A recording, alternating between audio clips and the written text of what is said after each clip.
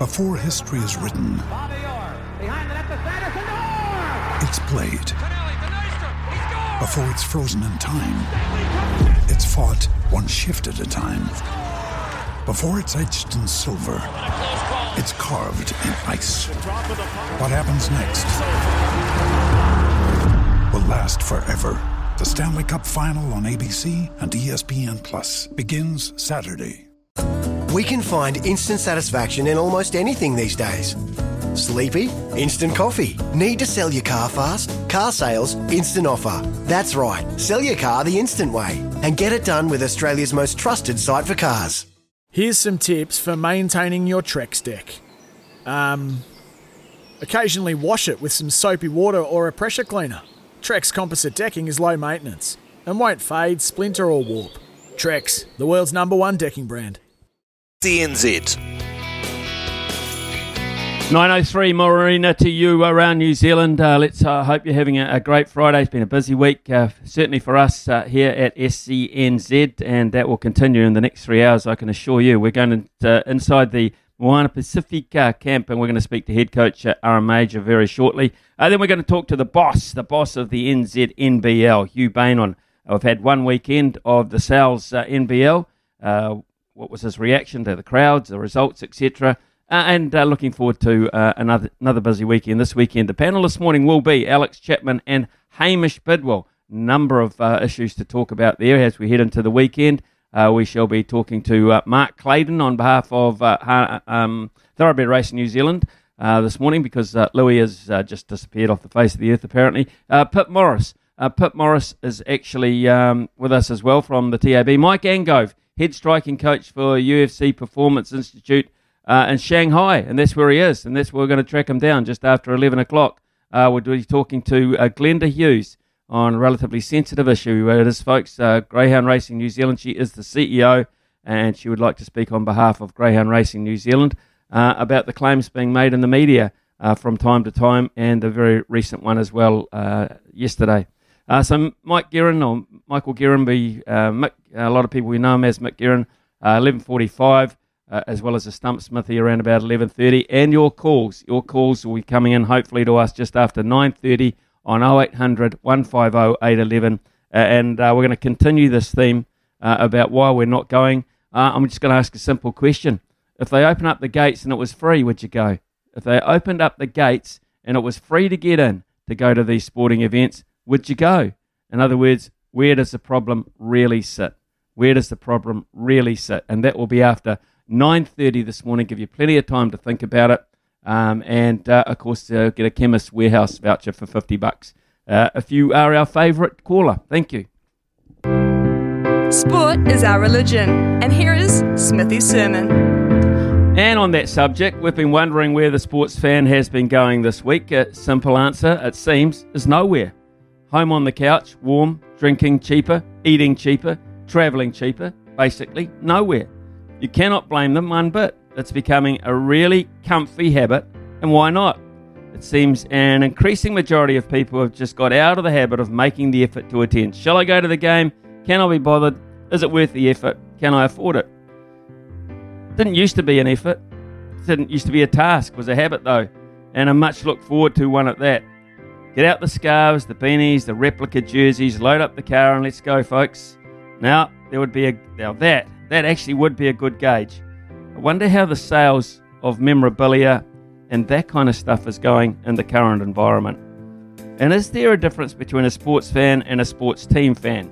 Those that go to the game because they love the game for the game itself, or those who are seriously into their team? I mean, if they throw the gates open at Eden Park or wherever, would you go? If the costs came down, would you be bothered, or are you that turned off now and that much in the habit of the couch and your own cold one, even that wouldn't tempt you? And it's not just a rugby issue. That's just been the focus this week. And it's not just a COVID-driven reluctance. People have been not going to the races for years. Domestic cricket for longer than that. Hell, more people will probably go to the gym at the weekend than go to club sport. Life as we knew it is no longer life as we know it. It's depressing, but it may just be so far gone, this attendance problem, that can't be fixed. And that is worse than worrying. It's just plain sad. Just plain sad.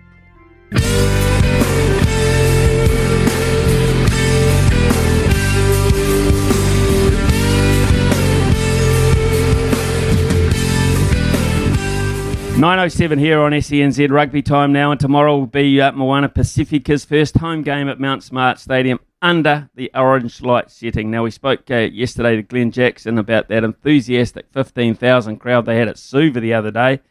Wasn't that just great for the game and a great look? Let's hope that they can sort of simulate that tomorrow at Mount Smart, where Moana Pacifica have a very big home game against the Waratahs. Joining us now is the boss, the head coach, Leon McDonald. Leon, thanks very much for your time this morning. Yeah, no, it's Aaron here, Smithy. Nearly, mate. Leon. Oh, sorry. Oh, sit now. Hold it. Can I just go back to the start there? Now, joining us this morning is head coach Aaron Major. Oh, that's the faux pas of the week. Hey, look, Aaron, here's the thing. Looking at those fantastic crowds last week in Suva, wouldn't it be great? Wouldn't it be great at Mount Smart? Yeah, good on us, Smithy. Yeah, look, it would be great. It's going to be a beautiful day tomorrow down at Mount Smart. The weather's supposed to be good, so yeah, we're looking forward to seeing as many of our family and fans and Pacifica community and any of the wider Auckland community to get down there and have a look. It should be a great occasion. Obviously, the Waratahs had a big upset over the Crusaders last week, so they're in good form, and our guys prepared really well, and we're getting better every week, so it should be a great occasion down there tomorrow. 4:35 kickoff. Yeah, 4:35 afternoon game, so that's cool, Aaron. Hey, let's look at the Waratahs. They could be pretty confident after that massive win against the Crusaders last week. Yeah, they will be. They're playing some really good rugby, and I was fortunate enough to meet Darren Coleman, their new head coach, for the first time to function over in Melbourne that the coaches had to attend, and seems like a great fella and just a real down-to-earth bloke, and you can see that in their footy. They're playing tough, they're playing for each other, and a lot of those guys that have been there for the last couple of years are starting to come through with a bit more experience, and they're playing some good rugby, so it'll be a good challenge for us, but we're getting better every week as well, and we're really excited about what we're going to offer, and we're looking forward to that challenge. Yeah, I was going to say, we're 9 games in, you're 1 behind, you've got that catch-up game against the Force, and it's been some frantic catching up that you've had to do, Aaron. What about a 9-game report card? You've still got 4 or 5 games to go. I just want a 9-game report card. Are you where you wanted to be at? Yeah, I think in terms of our growth, we're ahead of where I thought we might be at this time of year. You sort of come to the season, playing against all these established sides that had 26 years of experience, most of them, and for us to be able to achieve what we've achieved so far in such a short time with hardly any lead-in time has been great.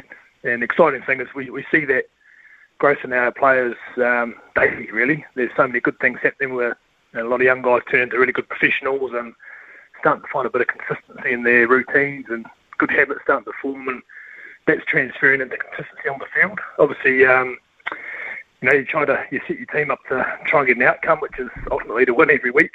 But we knew that was going to be pretty tough early on, and we've managed to sneak one and come close in 3 or 4 other games. So, look, we're pretty happy, but we've certainly put a plan in place to go and win the game tomorrow.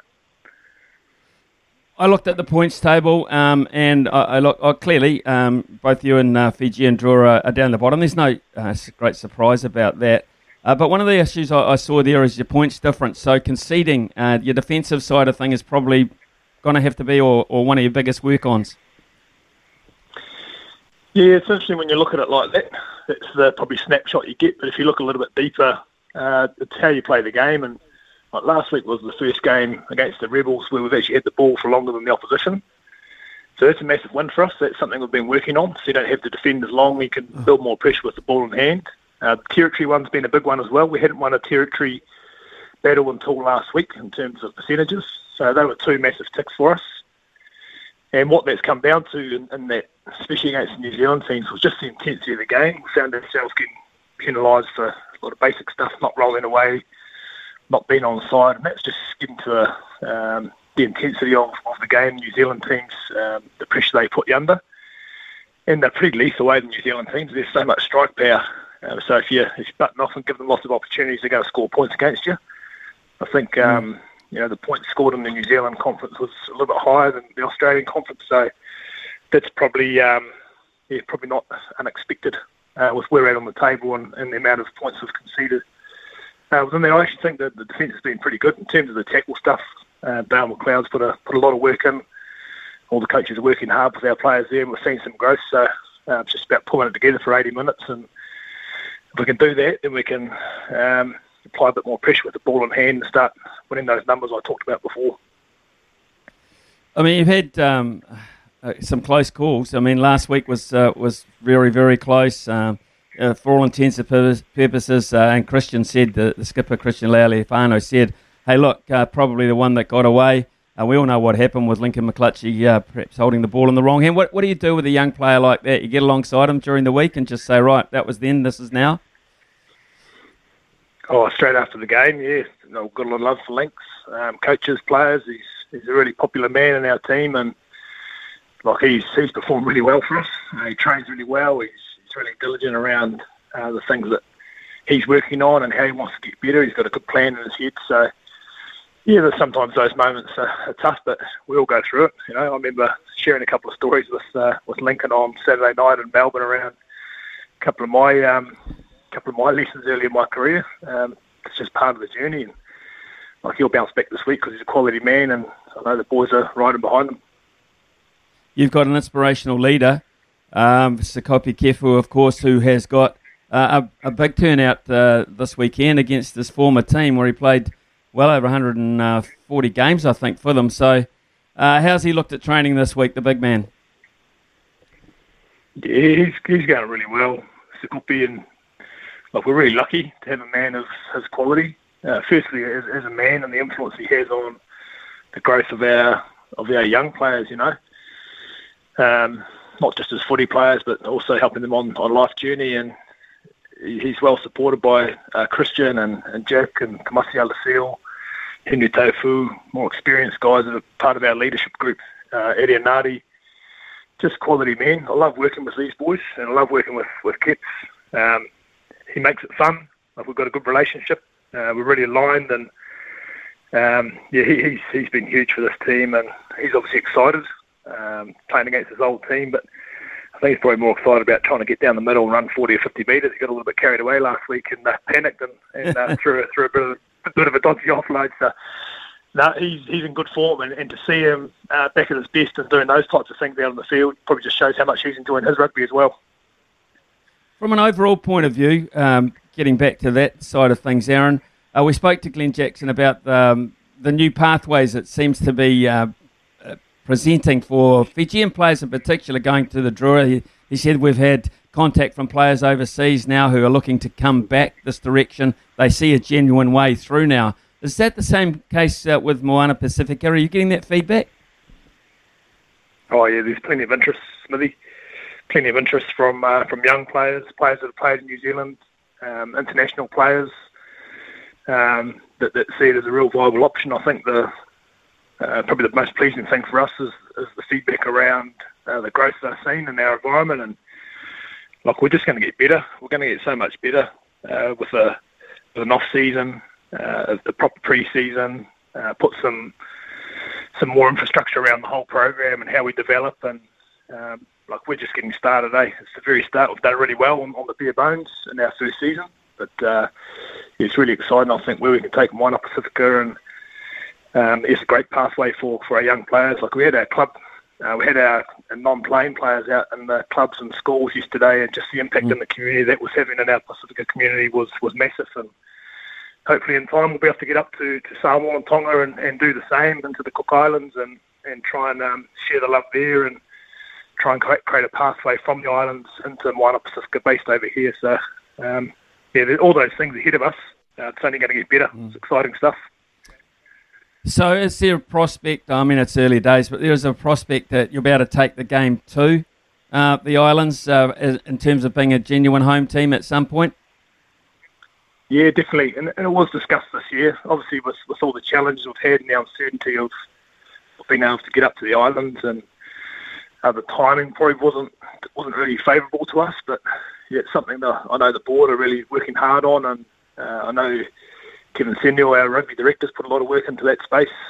I know certainly talking to Salala Mapasua and the Samoan Rugby Union and Totai as well, trying to get up there and play some games up there and connecting with their coaches and especially their local coaches up on the island, helping develop them and put some structure around the framework they have up in the islands. It's definitely part of the longer term plan. So, yeah, hopefully that will happen next year. How good was that to play a game in Nuku'alofa or up there in front of a packed house? Oh, how good would it be? Especially if you could perhaps get the Fijian Drua to get there, because of course you've got them next Saturday. You have to travel for that match, but I think that's one of those barometer type season games when you look at that one on the calendar and say, man, this is one. I think it's already going to be the match of the round next weekend without looking at the points table. That, I would imagine, is something the boys are thinking about. Yeah, definitely. It's going to be an exciting game, and I was fortunate enough I sat down and had a nice red wine with Mick Byrne over in Australia, and we just shared where we're at this time of our journey, and it's pretty much paralleled. Like everything we expected, we've got. There's been so many awesome little things to celebrate along the way, and so much growth in our campaign and their campaign. But we're both really excited around where we can go with our teams, and the upside's just massive. So, and it's good to have a guy that I know really well and respect to bounce ideas with. Obviously, we won't be sharing too much next week, but that's the beauty of the game, eh? You cross paths with good people and you stay in touch, and it's about sharing those experiences and everybody getting better. So, it's good to have Mick to bounce with, and I know he enjoyed having a chat with me around where we're at as well. So, yeah, we're looking forward to that battle next week. Hey, Aaron, I just wonder where you've done so many things in your rugby career. You're a really young man still, but here's the thing. Has this been your biggest challenge? If you take away the playing side of things, you look at the coaching areas you've been, has this been the biggest and most enjoyable challenge of your life? Yeah, definitely. It's certainly been one of the most enjoyable. It probably goes back to my days as a player in the Crusaders, where just such a strong sense of belonging, and I played in the Crusaders with guys that had come through the academy with, and I was so well looked after by senior players, and played alongside my brother and guys that I went to school with, or Ben Blairs and Chris Jackson, guys like that I come through the school system with. And Moana Pacifica is very similar, very family oriented environment, and probably the anchors that we have to our family and to our history and our ancestors and the people that we journey for here on this kaupapa has been really special. Certainly something that I carry with me every day when I think about my family and my own heritage, and it's a real privilege to be able to represent that and with Moana Pacifica and try to inspire the next generation of our people. So that's really special. That's why it's been so enjoyable, and it's why we're really aware of where we're at, and we make sure we celebrate all the good things that are happening. Yeah, in terms of challenge, there's been a lot of challenges, but different challenges for us. Like the exciting thing is we know everybody's committed to what we're trying to achieve here, and everybody's on the same page. So the challenge for us is really around putting the support in place, putting the right support in place now that we've got a feel for where we're at and what's required, so we can continue to grow the program. And that's just exciting, really. So, it's been a bit of a challenge, but I just see lots of opportunities for us to keep getting better, and we're all looking forward to the next stage of the journey. And obviously that's tomorrow, the first horizon's right in front of us against the Waratahs, and I know we're going to be better again tomorrow. I keep saying that every week because I can see that growth daily. And we'll be better again tomorrow. I look forward to putting on a good performance in front of our people at Mount Smart.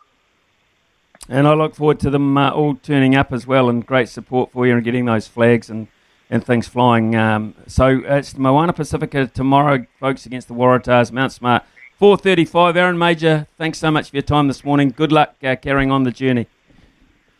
Great to chat to you, Nisbo. Cheers, mate. Ha! Got me. Good one, boy. Well done. And you're thinking about that the whole time too, weren't you? Absolutely. Brilliant. Aaron Mauger there. You bear. So there we go. Yeah, Aaron Mauger, head coach for Moana Pacifica. And I wrote, the reason I said Leon McDonald, because I'd written Leon McDonald's name down on the same piece of paper over another issue, and I read it. And that is bad. But however, I'll take it on one of my many chins and just move on. And what else will we talk about this? Oh, yeah, we've got that Chemist Warehouse thing coming up after 9:30. That's the Chemist Warehouse voucher thing, where you can win $50. And our subjects today, well, you want to talk about Moana Pacifica, actually, if you want to. Are you going to that game? Give us a call if you're going to go to that game and support your local team, your new local team under the Orange system. That would be good to call, hear from one of your callers. One of you callers going to that game as a genuine fan. Are there genuine fans, or are the genuine fans of teams disappearing in this country, and we just have to get used to that? So, number of subjects to talk on the blower. 0800 150 811 just after 9:30. We're going to take a short break here. I'll give myself an uppercut, and then we'll move on after that. Polaris has shiploads of vehicles arriving every month. Visit your local Polaris dealer today. Summer or winter, he's the voice of sport in Aotearoa. This is Mornings with Ian Smith on SENZ. Always an outlet going forward, as Piscopo does here. There's Piscopo getting onto the right foot. How about that? Reno Piscopo underlining all his class and what has been a very good 20 minutes in this second half from Wellington Phoenix. And it is all over. And look what it means to Wellington Phoenix. After a hellish season, not allowed to return home to play for so long, they have prevailed. And the Phoenix have qualified for finals football. Yeah, Channel 10 coverage there through Sky Sport home here in New Zealand last night. That was the 65th minute winner by Reno Piscopo, which has driven the Wellington Phoenix into the playoffs. Absolutely fantastic result for them, with all our franchises have to go through for playing predominantly, of course, on Australian soil at the moment. That is an achievement and a half, one has to say. So congratulations to the Phoenix. We look forward to playoff footy for the first time for a while. Smithy, rather ironic you called Aaron Leon by mistake, because he sings from the same song sheet, both ex-composed Crusaders. Jared from Christchurch, undoubtedly there, coming in with that text. Hey Smithy, I think there are definitely genuine fans still out there, but it's at more of a regional level, like NPC and Heartland. When you get up to the franchises, they don't get out of their regions. Like down here in Invercargill, we used to get the Highlanders play at Rugby Park. Now they don't come. I feel the franchises need to give back to their supporters by playing home games, not just at the base ground. Cheers. That's Cam from Invercargill. Thanks, Cam. I appreciate that. $9.50 can of Waikato at the Chiefs game. That's one reason why this particular texter doesn't actually turn up and go. I'd rather go watch my local club play than waste my money on boring and predictable Super Rugby, says Liam. Smithy, regarding going to live sports, we go to every Hurricanes home game and travel an 8-hour return trip from Taranaki to do so. The reason we do so is because of how good the players are, with our kids engaging with them after games and training. The actual product is boring to watch, though. Oh, that's interesting. So the engagement from the players, etc., is cool. The experience is good in terms of the fans, etc., but the actual product is boring to watch. Interesting. Okay, more thoughts over the phone if you like. 0800 150 811 after the news with Araha, and Chemist Warehouse voucher for $50 up for grabs as well. Talkback time with Smithy. Brought to you by Chemist Warehouse. Great savings every day. Call now for a chance to win today's $50 Chemist Warehouse voucher. 0800 150 811.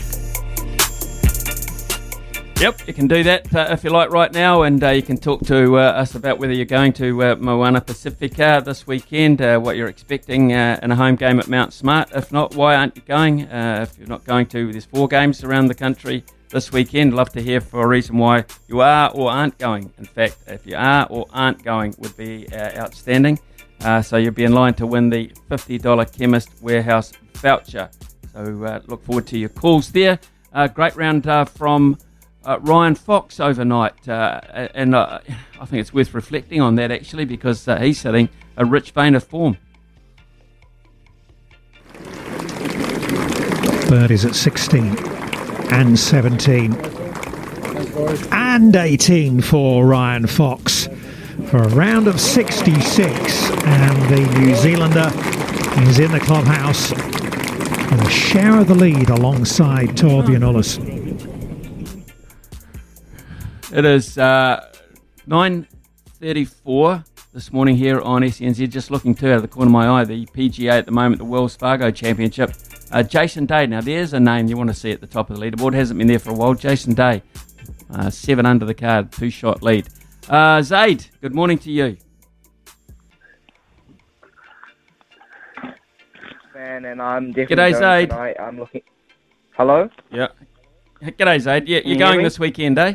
Yeah, I'm hearing you, Zaid. Yeah. You're going, yep. Yeah, definitely going. Big fan. Looking forward to the Blues. Looking forward to see how Robinson and James Tucker go in the locks. Different experiment this week, but you've got to get the three best loose forwards pretty much in New Zealand rugby right now with Dalton Papali'i, Kera Ioane and Hoskins Tutu together.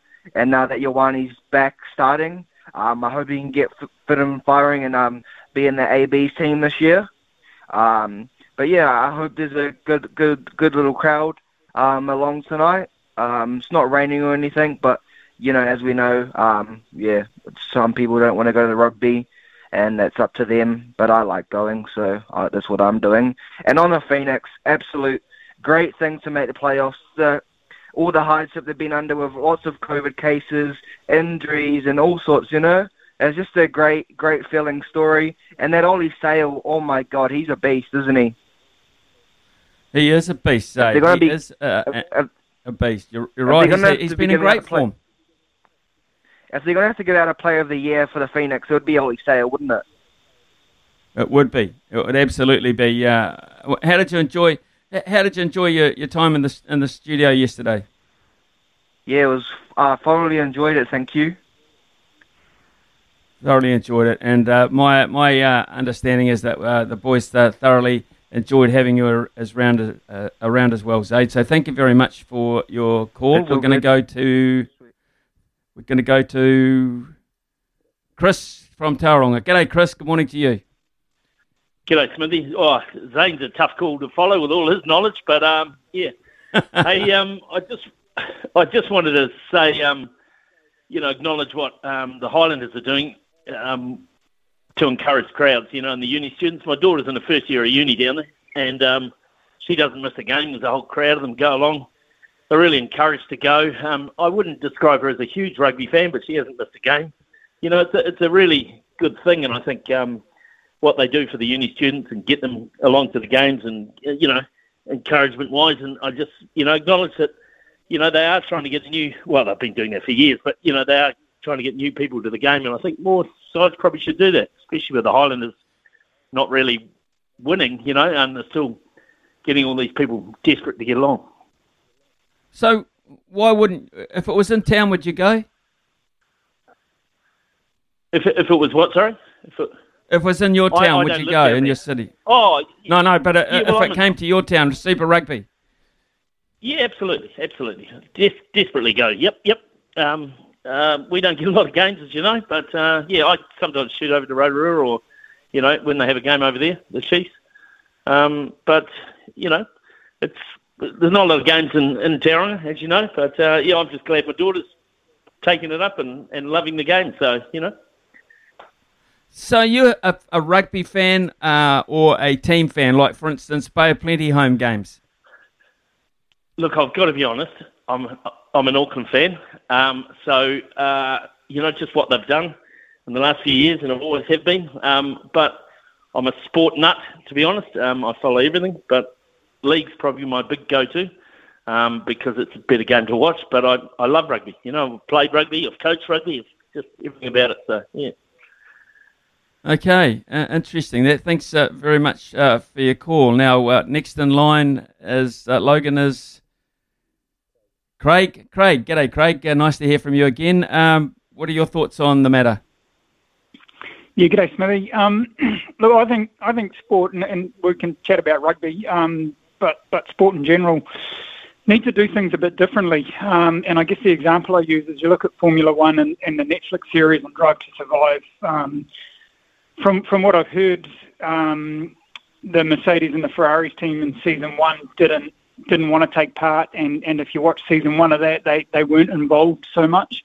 Whereas Red Bull, they embraced it and got involved. And since season 1, the other two teams have figured out that they perhaps missed an opportunity. Now, I think rugby players, especially in this country, need to realise that, well, not only players but coaches and the rugby union, they kind of have a responsibility to promote their game. And when you hear stories about, like, the Players Association getting into their contracts that they only have to do so many media appearances or whatever, I just think it's wrong. I think they need to realise that it's their livelihoods, that if they can't promote their own game, if they can't get people enthusiastic about their own game, and if their game suffers because of it, well, it's to their own detriment, really. So for me, I think everyone involved, from the administrators right down, but including the players, need to take some responsibility. Now, I don't think Netflix would do a series on rugby in New Zealand, but it could be just as simple as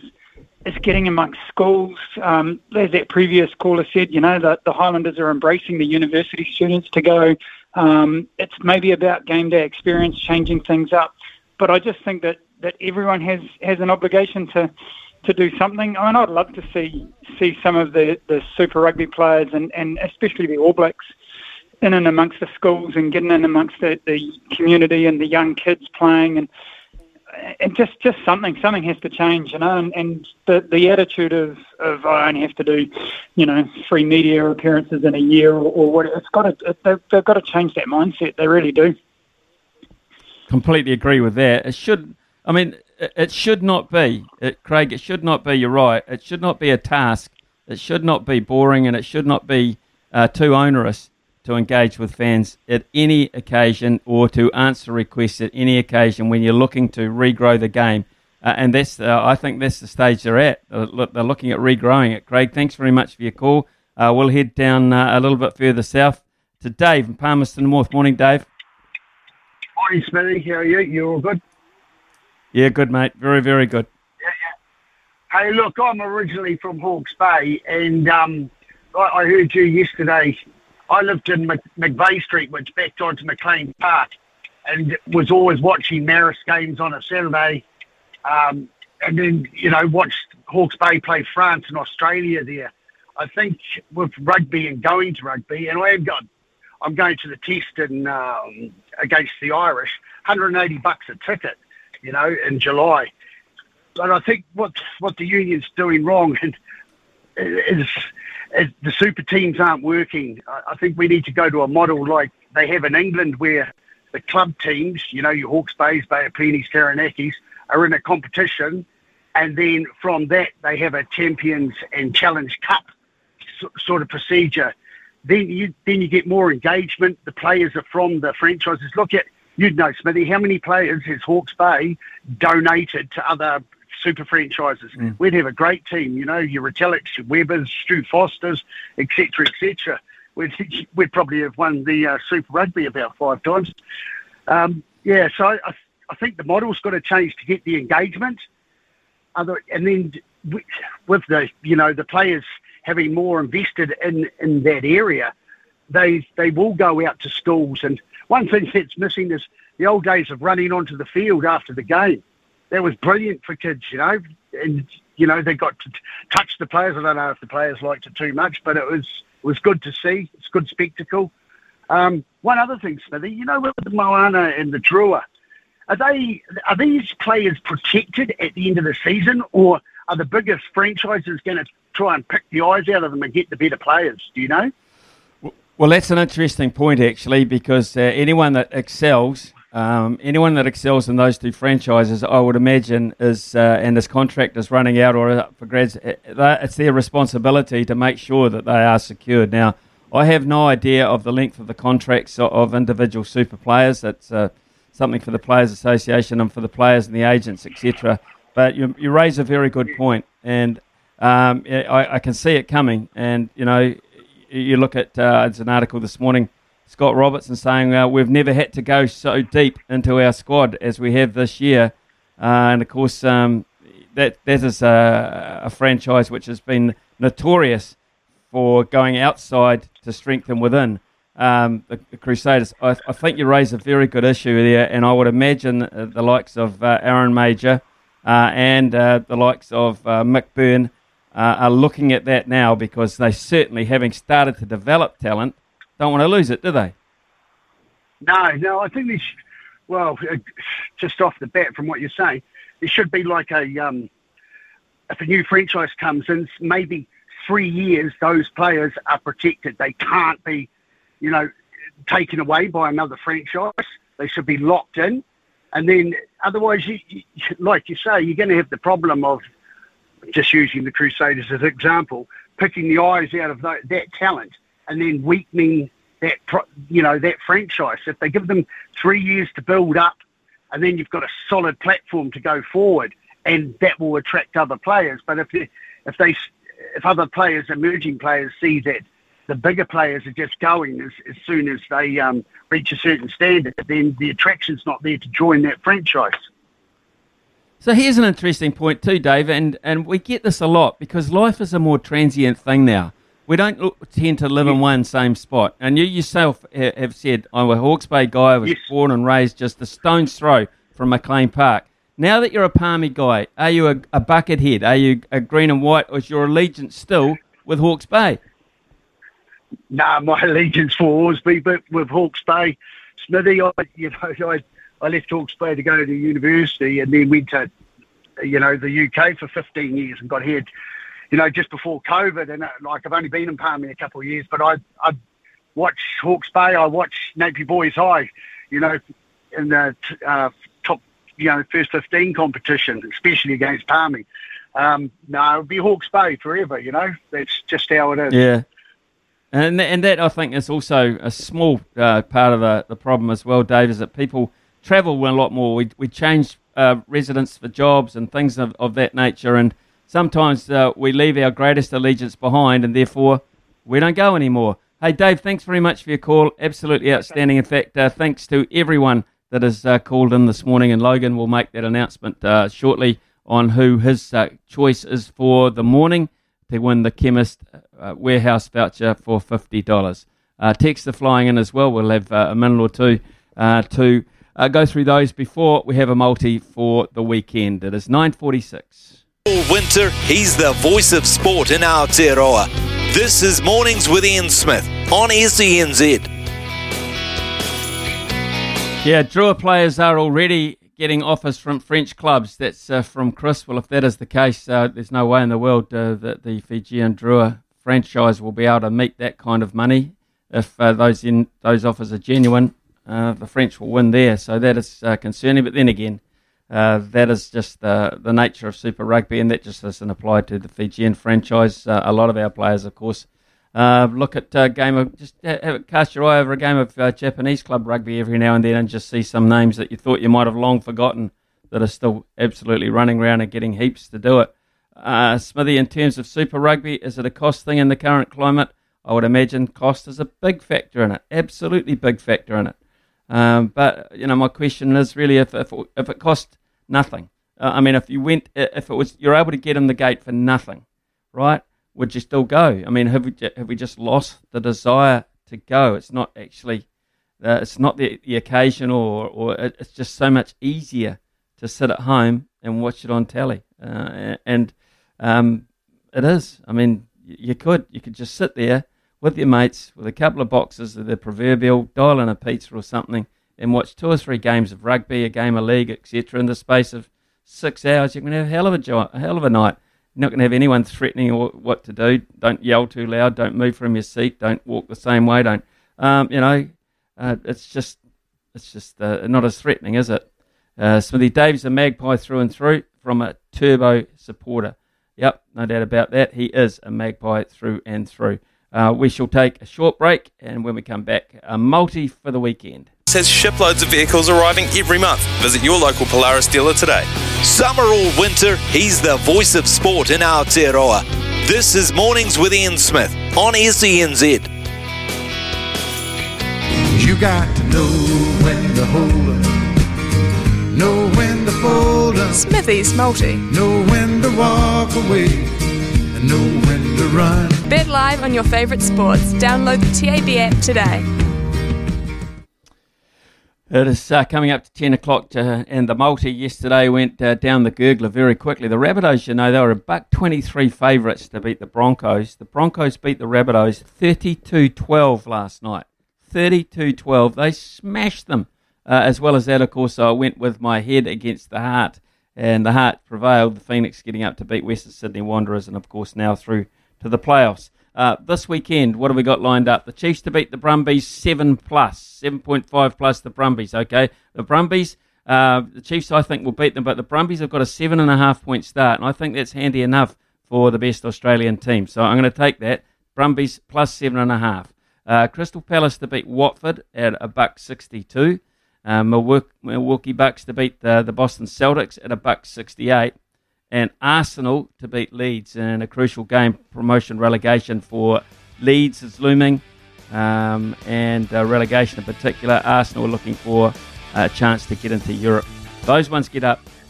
Brumbies plus 7.5. Palace, Bucks, Arsenal, $6.93. $6.93. We have Hugh Bainon after the break. We're going to be talking about the Sal's NBL, and why not? He's the boss of it.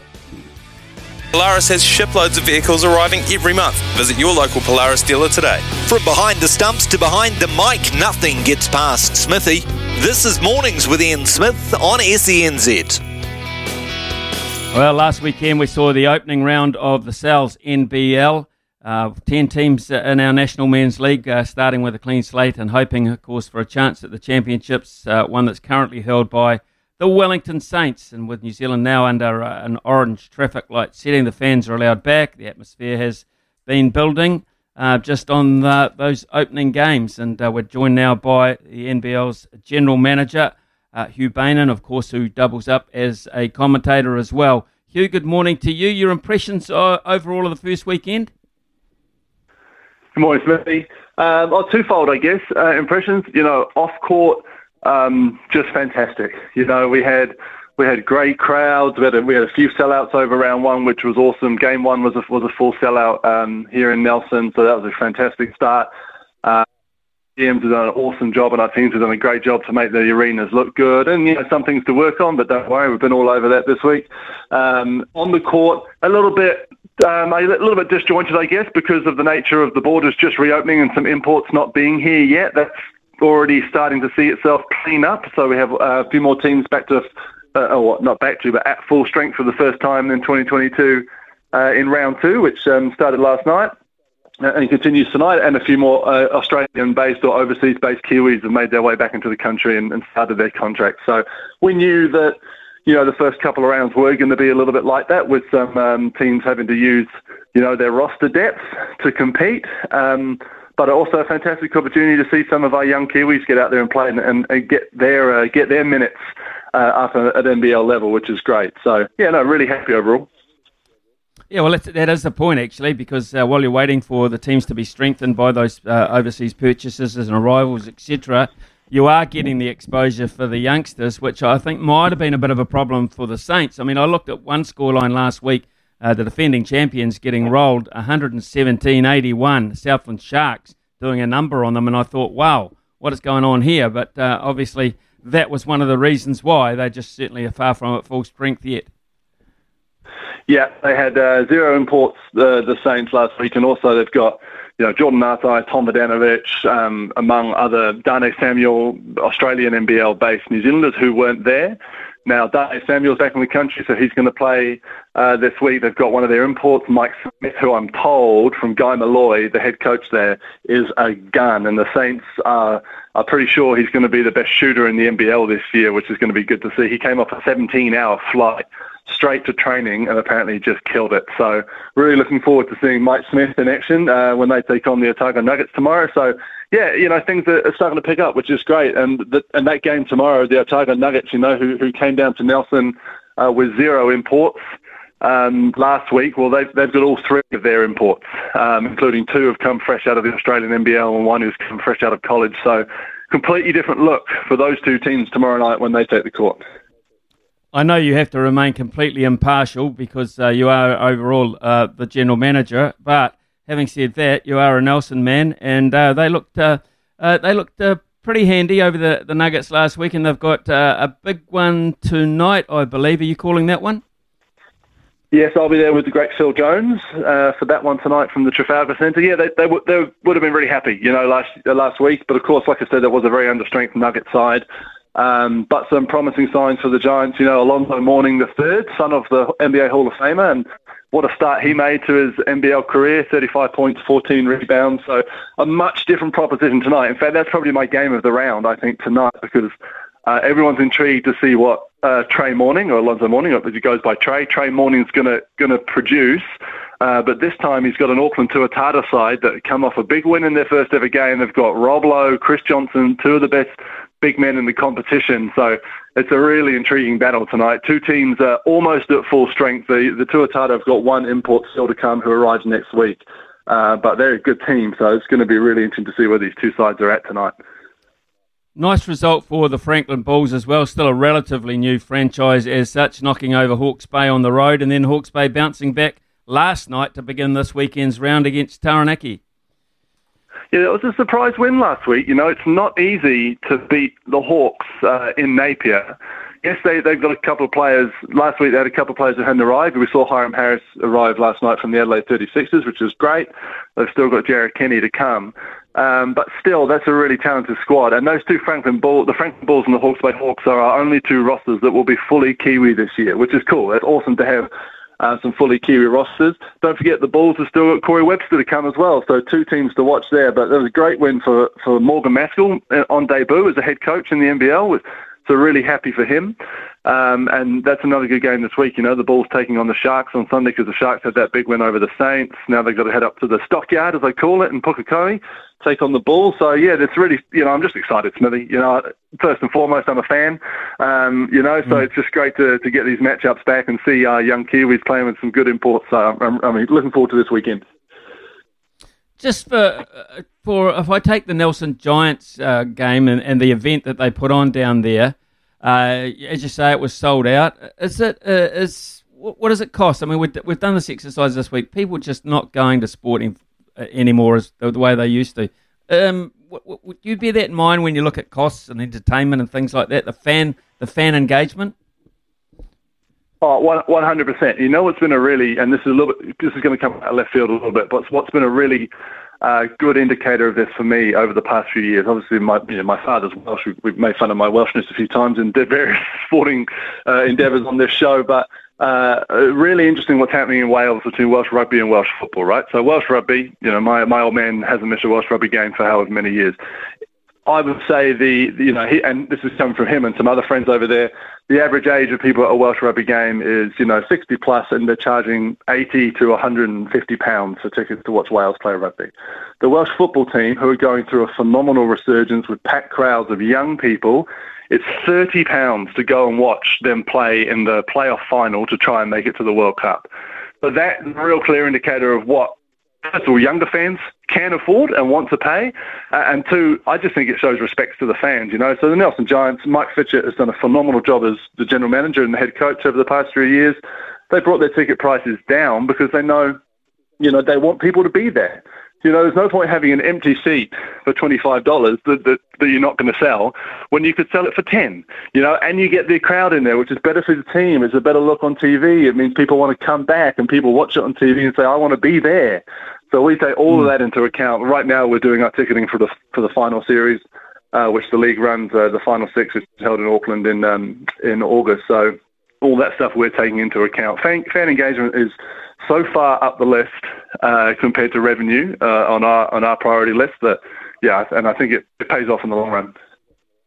It's a hell of a good point that actually people sitting at you want people sitting at home, particularly if they're in the area of where the match is being played, to get FOMO. Really, you want them to have a fear of missing out, so they'll line up next week. And I think that's something that's not portrayed that well either. And at match experience perhaps needs to be better portrayed for those sitting at home.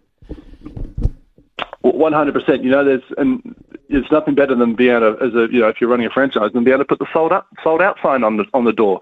Yes, you're going to disappoint a few fans who walk up, but you better believe those fans, the first thing they're doing is going home and buying tickets for next week in advance.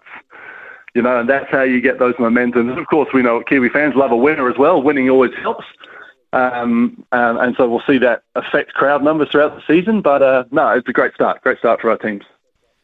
Okay, cool. Let's look at the NBL across the Tasman, the ANBL, and I would imagine I'd be very surprised if being the promotions guy or the guy in charge of selling tickets wasn't rubbing his hands together in Tasmania, because what a start by the Jack Jumpers. I mean, all those people in Hobart must be seriously lining up to go there.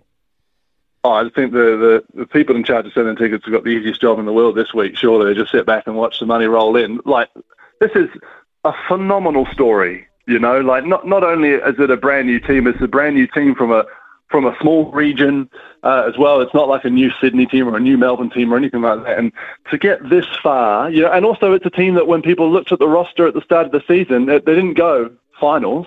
They said bottom three, you know. And I would have been in that. I would have been in that as well. I would have said, oh, look, that's I'm really happy to see them here, but they'll probably struggle to make the playoffs. Now they're in the grand final and they've knocked off Melbourne United, which is like knocking off Real Madrid on the way through in terms of money spent on roster and quality of player and coaching staff and everything, quality of club. Melbourne United are a fantastic organisation, so to knock them off on the way through to the grand final is something, it's unbelievable. You know, the Kiwi in me points to Mickey Vakona's influence, of course. He's a consultant there and was specifically brought in from day one to be a culture consultant and help them build a culture, which is, of course, we know what Mickey Vakona's done for so much for New Zealand basketball in that regard over the years. And, of course, Jared Weeks, former Breaker and a real fan favourite with the Breakers, is now over there. Hit a couple of big shots in their Game 3 win over Melbourne United the other day. So, yeah, this is it's phenomenal. And it really is David v. Goliath. You know, the Sydney Kings are the real glamour club of that league. So I think pretty much all of Australia is going to be behind Tasmania over the next couple of weeks. Well, interesting, of course, with this match-up now. You wouldn't bet against the Jack Jumpers, I wouldn't think, on the feeling that you've got, but the five-match series against, or best of five-match series against the Sydney Kings, surely the Kings would be healthy favourites here, wouldn't they? Yeah, I'd be looking at 3-1. You can't, again, you know, for all that spiel I just gave about the fairy tale, I can't see it continuing, but that's why they're fairy tales, right? It could very much, it could happen. I'd love to see it happen, but if I was putting my hard-earned money on the line, I'd be probably looking at 3-1 to Sydney. But I don't know, long live the Jack Jumpers, you know, and all that. What a name as well, the Jack Jumpers in the grand final. Yeah. Fantastic. So, who are you looking in terms of standout performers? Who has to be shut down if the Jack Jumpers are to win this? Who, in terms of the Kings, do they have to nail? Well, Xavier Cooks, you know, who's their best local player for Sydney. Like, he is just a man possessed, you know, with his length and everything like that. So he's a real tough guy to shut down. That's going to be, I think, really key for them. But, you know, their imports, of course, Jalen Adams, it's Jalen Adams against Josh Adams, right? That's the biggest matchup in this one. Jalen Adams for the Sydney Kings, the MVP of the league, and then Josh Adams for the Jack Jumpers, who hit that just simply out of this world fall-away three-pointer to ice the game from the corner against Melbourne United. So that's the premier matchup. But for me, I really like watching Xavier Cooks. You know, there's been some rumours that he might make his way over here. He signed here the last couple of years in the New Zealand NBL, but couldn't make it happen logistically with COVID and everything. So we'd love to see him come over here. And from a Kiwi point of view, of course, Tom Vodanovic. What a career resurgence Tom Vodanovic has had after not being able to knock on the door in the Australian NBL after being cut by the Breakers. And here he is in the grand final series playing really meaningful minutes for the Sydney Kings. More NBA action as the playoffs continue. Conference semi-finals in place. Golden State 1-1 with the Grizzlies. Imagine Golden State will prevail there with or without Steven Adams. Yeah, I think so. It was a 106, about a 5-point win for the Grizzlies. You know, you never know. Like we said before, your predictions on these ones can change from game to game. I still like the Warriors there. I think the Suns right now are the best team left in the competition. You know, all this talk about, and don't get me wrong, I'm a huge LeBron James fan for what he's done at age 38. I think Chris Paul turns 37 next week.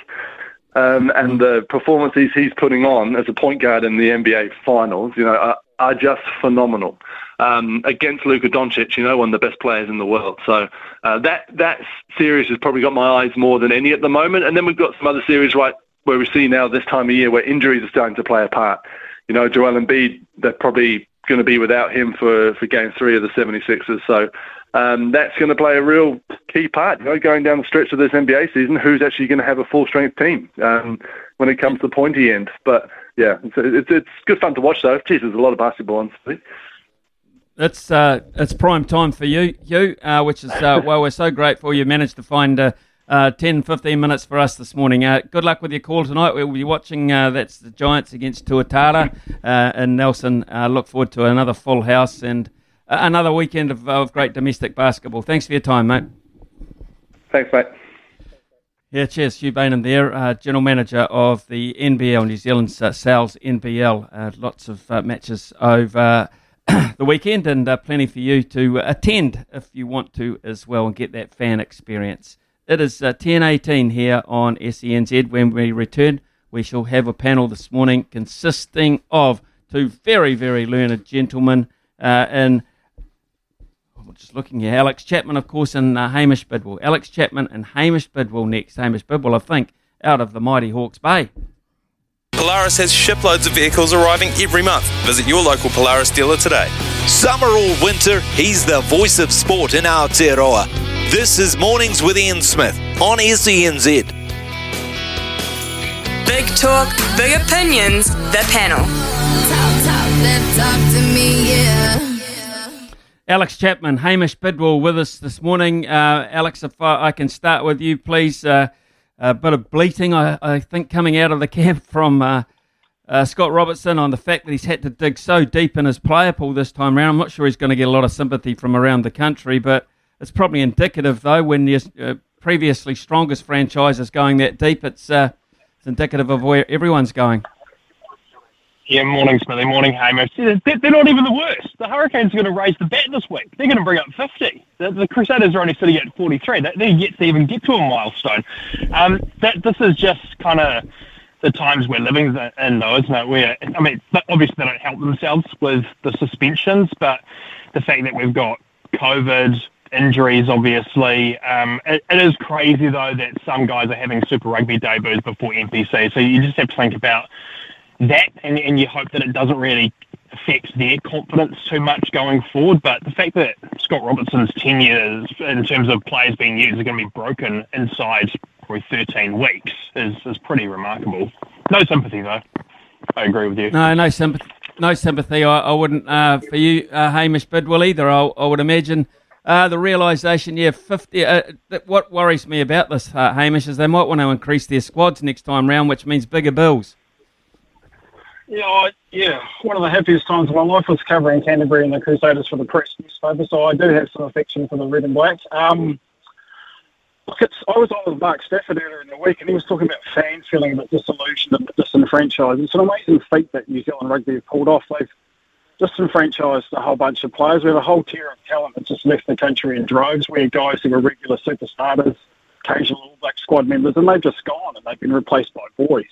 So we have All Blacks playing under sufferance. We have kids with no runs on the board playing, and that would be fine if the disillusionment didn't extend to coaching too. Once where we had guys like Boyd and Rennie and Joseph coaching teams, guys who were international test rugby ready for that level, we have guys doing their apprenticeship, their coaching apprenticeship. You can mitigate for the loss of a tier of talent. You can mitigate for the loss of depth if you have actually some quality coaching, but we don't have it. And so we have this cycle where we have boys being promoted before their time. We have coaches who are inadequate in terms of being able to get them up to speed for the rigours of Super Rugby. And it's all because no one sees a path here for themselves. They don't see New Zealand Rugby cares about them or wants them here, and so they go. And it's a cycle that I don't see stopping in a hurry. The other cycle, Hamish, which I don't see stopping in a hurry, is diminishing crowd attendance either. And I'm not quite sure what the answer is there. Is it something that as a journo you look at week by week and take note of? Well, we're all used to emotions, aren't we? We all think that everything was better once upon a time, but Super Rugby actually was better, and it actually was better within 2 or 3 years ago. Like, it's an inferior product, and the disillusionment, I think, with head office has extended to fans. I think people were just tired of rugby in New Zealand. They're tired of New Zealand rugby. They feel they're being lied to. They feel that appointments don't make sense. They feel that reviews don't add up, and they just generally have had enough. And so, rather than, people who love the game are now apathetic to it, and that's a real issue. Alex, if you weren't involved in the media, would you go to sport? Oh, that's a great question. Would I still go to sport? God, you really made me think here, Smithy. Probably, but not nearly as much as I'm fortunate enough to be able to do so now. And I think this weekend is going to be a real litmus test in terms of the interest of the New Zealand rugby public in the game here, because if you ever wanted a contest in the last 18 months, then we've got it at the moment. And you just look at the disparity which is slowly being closed between New Zealand and Australian sides, apparently. And I was listening to your multi before, and the fact that the Chiefs are still 7.5-point favourites, and the Brumbies, who are by far the best Australian team, and playing some really, really good, exciting footy, are paying $3.25 at the tab. I would definitely be jumping on that side note. But to go back to your original point, probably not, and definitely not rugby. If I'm to go to sport, then it's more like for the experience and who I'm with, and most of my mates aren't going to go out of their way to go and watch rugby. Well, see, Hamish, you've had sport in the blood. Your dad, yourself, etc. You've been writing about sport for decades between you. It suggests to me you have got a genuine love of sport to make it your livelihood and to make it your living as such. I just wonder if you had to put the pen down and you had the option to go to McLean Park next week, Hawke's Bay, Manawatu, would you go? I'd go if my son wanted to go. It's really hard when your hobby becomes your job. You do get a bit jaundiced, and as you go along and you actually see how the sausage is made, and you know that the people that you're dealing with perhaps aren't as remarkable as you were led to believe as a kid, your attitude does change. So I try hard to see it through my son's eyes. He's 11 going 12, and he does still have people on a pedestal. He is interested in things that I've long since stopped being keen about. So I try for his sake, if he wants to go to something, we go, and I put my big boy pants on, I smile, and I try and make it a fun experience for him. But to answer your question, if I had to go as a punter, my interest in going is nil to anything. Okay. Wow. That is interesting. It is absolutely interesting. We're going to take a short break, fellas. We'll come back with 2 or 3 other topics to talk about, but it's 10:30 now here on SENZ, and time for Arawa's update. Big talk, big opinions, the panel. Talk to me, yeah. Right, we'll talk a little bit of money in sport now, and the money around sport. 10:32 here on the panel with Hamish Bidwell and Alex Chapman. I see Ajaz Patel has put his Test wicket shirt up for grabs. This is the one that he got 10 wickets with. It's been beautifully showcased and signed as well. I think it's up to this morning around $18,000. I just wonder what it would be worth if it was perhaps Anil Kumble's 10-wicket one in India. Oh, you couldn't write a big enough cheque. It'd be absolutely huge. I do like this. You see a lot of stage-managed or manufactured acts of kindness around sport, but this seems really genuine. AJ's our child in Starship. He really appreciated the care, and he's doing something off his own bat, which I really admire. I'm interested more broadly in whether he's going to play any cricket in England or how much cricket he does play. I'd be a lot happier if Joe Root was still England captain and Broad and Anderson were still on the outer. But as I look at how the two teams might line up, I'm a bit worried for New Zealand. I am too, actually. In fact, you bring up a good subject, which we probably weren't going to talk about this morning, but we will. We will have to use spin in England. Okay, it's June, but over the course of those 3 pitches where we have actually won Test matches on, that's the one thing in our favour there, and history suits us at those 3 grounds. I just wonder about Patel and his influence on that series, bearing in mind it's been forever. Yeah, I mean, it's a hell of a career to have, isn't it? When you can't even get a game after a 10-for. New Zealand will need someone to hold an end up, and he may be that guy. I don't see him spinning too many guys out, obviously, but I just feel that they're walking into a bit of an ambush. I think Stokes will be a more attacking and decisive captain than Root. You might say to guys like Anderson and Broad, look, you're not getting a cover, you don't have a mid-off, you're actually going to have to bowl a drivable length and nick guys out. You can't be defensive all the time. So, it's the batting that worries me more. I think New Zealand will bowl okay, provided everyone scrubs up right after the IPL. It's not a great preparation. England have had more of their elite guys turn the IPL down than they're actually playing county cricket. So, it's a worry. Yeah, we've only had one really turn it down. Kyle Jamieson, of course, whose contract was astronomical last year. God knows what he would have got this year. It wouldn't have been that much, I would imagine, on performance, Alex. But, certainly they are dedicated towards, I think, flying the flag at home more out of necessity, England. The Patel thing, though, Ajaz Patel and the shirt, the auction value around $18,000. Good stuff. I love it. And he's also one of the great humans, so I'm not actually surprised by it, but good on him. And that's such a special jersey for him to have that selflessness to be willing to put that up for auction. And obviously we saw the Hope for Holly campaign, which Tim Southey and Tom Blunder were heavily involved in, and Played Sport did some awesome stuff with Auckland clubs in particular. And I think we need more of this stuff when there is a story behind it. One of my colleagues at News Hub, Natasha Payne, did a story with Alex Nankivell, the Chiefs midfielder, probably a month ago, about auctioning off his 50th Chiefs jersey for Cure Kids because he had a brother affected by cancer. So I think it's also the jobs of the organisations and the athletes to let us in the media and let the public know when these sorts of things are happening, and really driving it and working on that narrative. As long as there is, as Hamish says, that really personal, important connection, doing it just for the sake of it, don't bother. But, like, for example, the Blues are doing a campaign for Tonga this week, and so at media this week they put up Ofatunga Fasi and Dalahan Ngahu, who both have Tongan connections. I'm all for that. It's when there isn't kind of a purpose behind it that I do struggle with. Alex, what chance Papua New Guinea becoming the 18th unit in the NRL? What chance? I mean, New Zealand have been looking to get a second team in there, one based out of Wellington. Papua New Guinea beating Wellington to the punch. Is that a possibility for you? I don't know a massive amount about Papua New Guinea rugby league, to be honest. I get excited when they play in World Cups and they put on some really good hits, and apparently rugby league's massive over there. But apart from that, I think the finances and the logistics would be the two big issues and the hurdles that they'd have to overcome. We saw it with Moana Pacifica and Super Rugby and the Fiji and Drua as well. Is it the obvious option? Probably not. They probably need a team in Perth or Tasmania before they even think about taking it to, well, even to New Zealand probably, let alone Papua New Guinea. But overall, I'm all for growth in the game. They just need to be smart about it.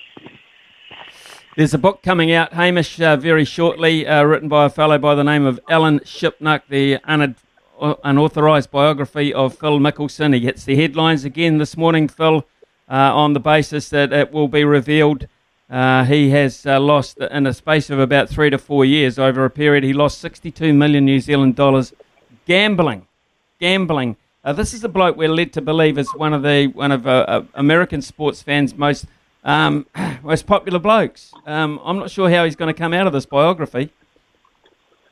It's not just that. It's as soon as he got involved with the Saudi stuff, it's been open season on him. I've heard people on podcasts such as Brandon Chambly, who's obviously a playing peer of Mickelson's, now a golf analyst. Pat Perez is still on the tour, absolutely giving him a kicking. Terrible guy.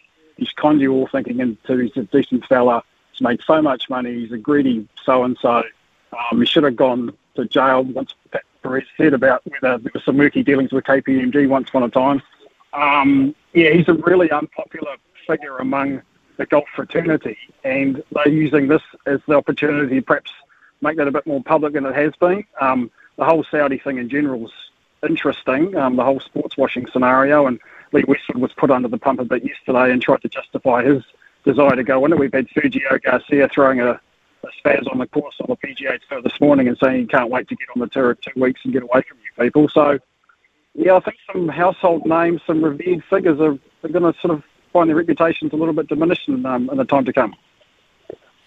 And yet, all of a sudden, this magnificent, honest, everything good about him, feel-good player, Stephen Alker comes along and takes the Champions Tour by storm. And what a great story that is, Hamish.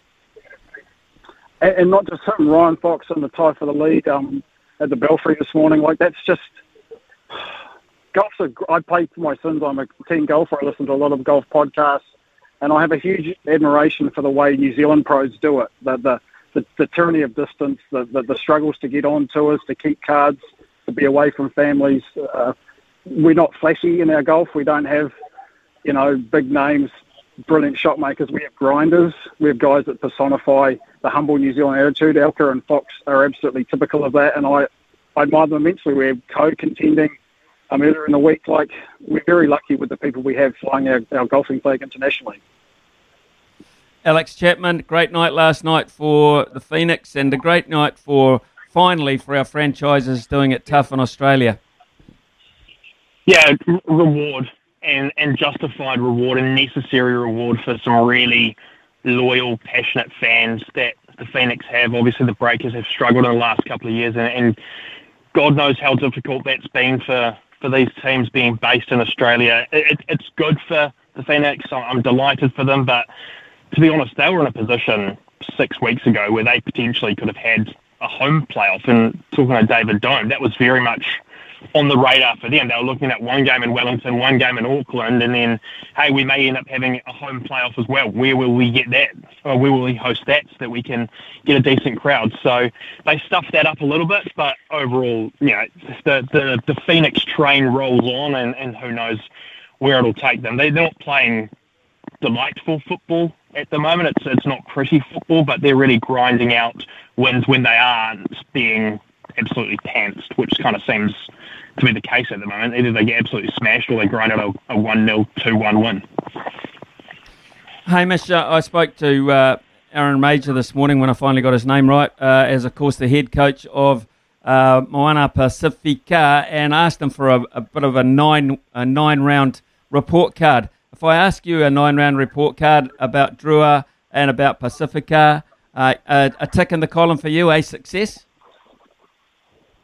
Oh, they're doing about as well as they can. They're not well resourced. They were on hidings to nothing.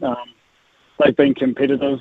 I think it was utterly shameful for the Hurricanes to lose to Moana Pacifica at Mount Spa a few weeks back. But they're teams that people wish would be success, but they need to be able to stand on their own 2 feet, to be well-resourced financially in terms of playing staff.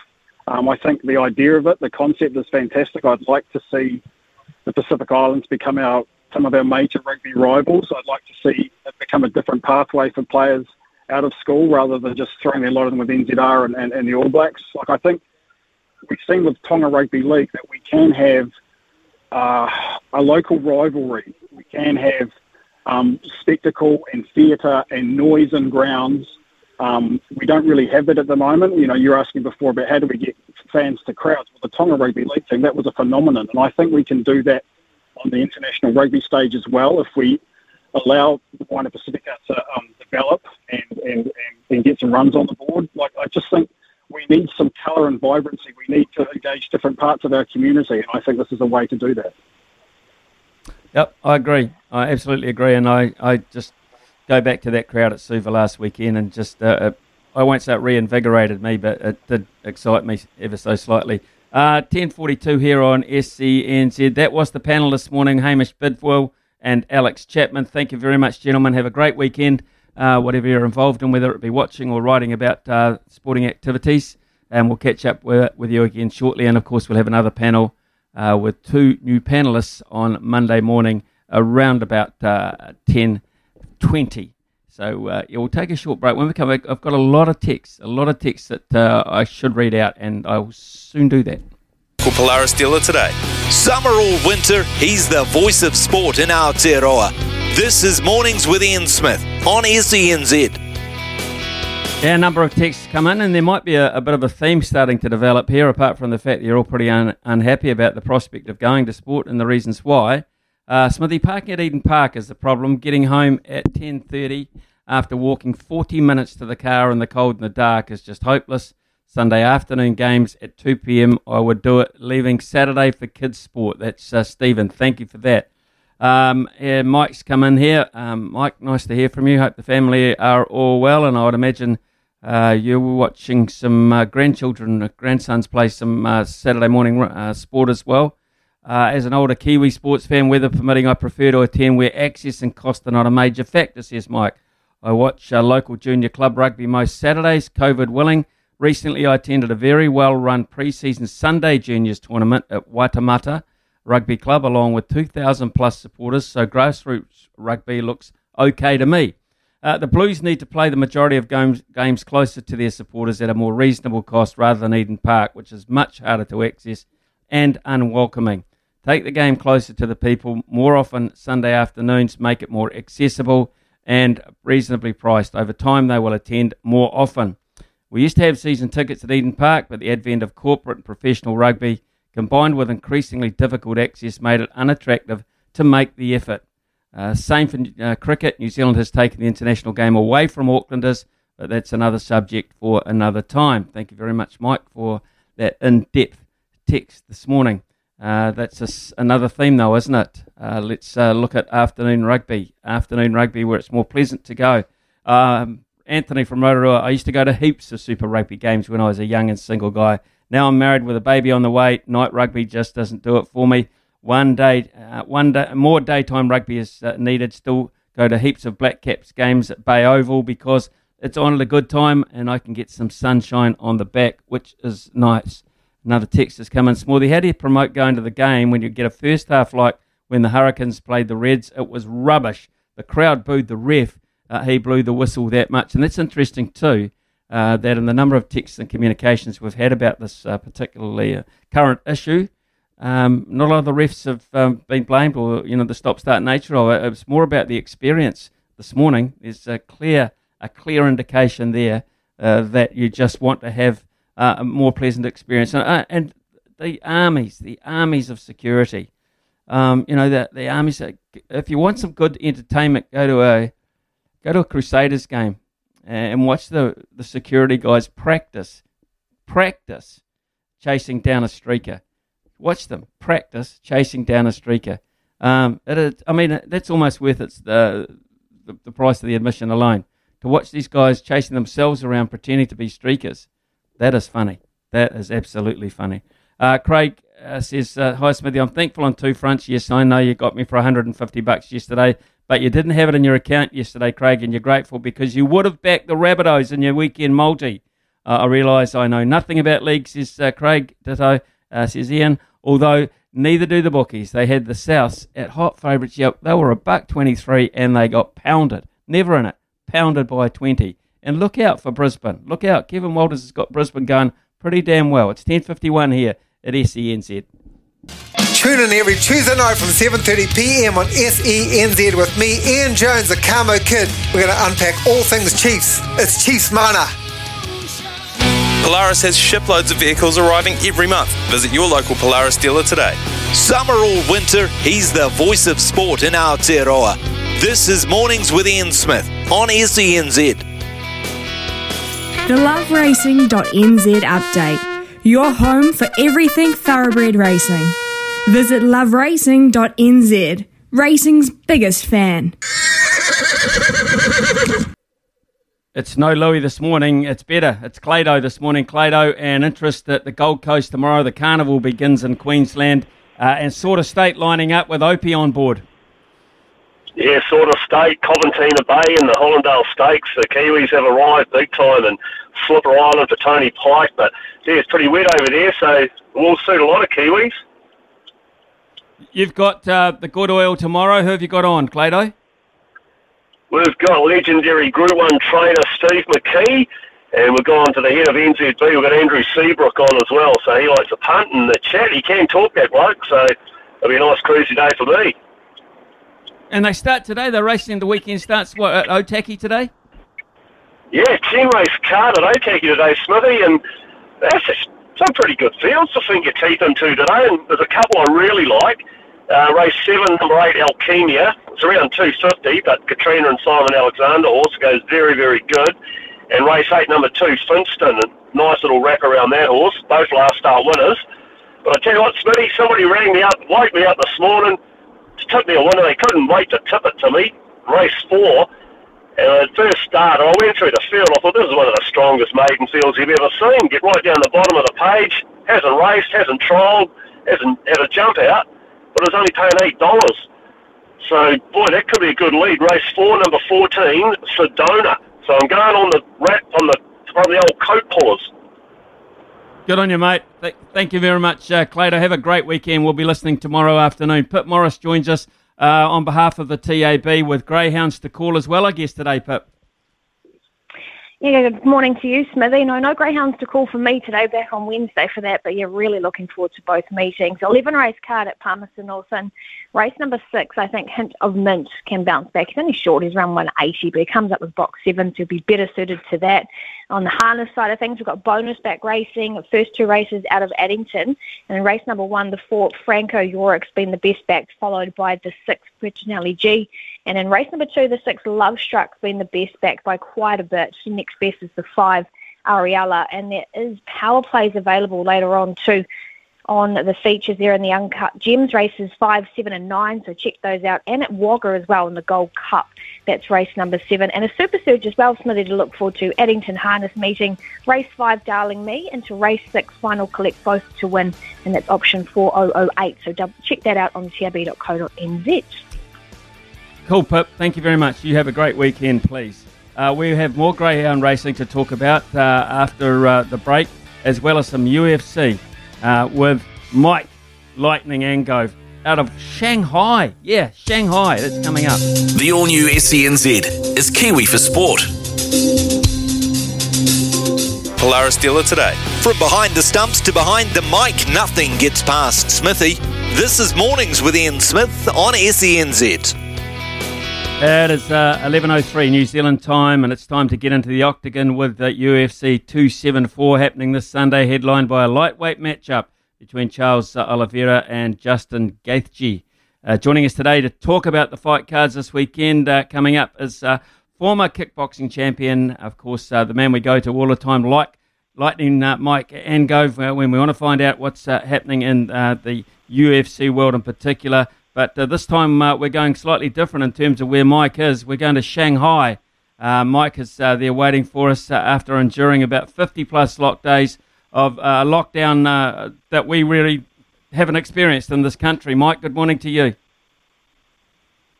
Yeah, good morning. Yeah, 50-odd days and counting. But, you know, it is what it is. We've just got to get on with it. And hopefully it comes to an end sometime this century. Yeah, that would be nice. And how tough is it compared to like the lockdowns you experienced back here at home?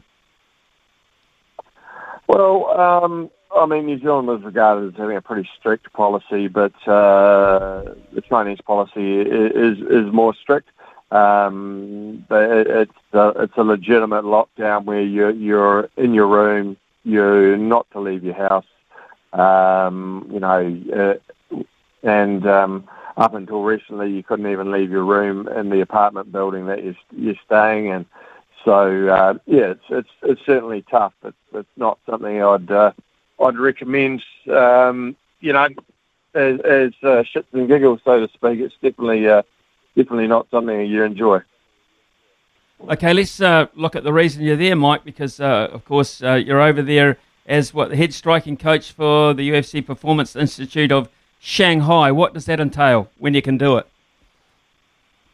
Look, in a nutshell, China's obviously seen as a big market for the UFC, and the Performance Institute is based around developing and harnessing the talent of local Chinese fighters, developing it, bringing it up to UFC level.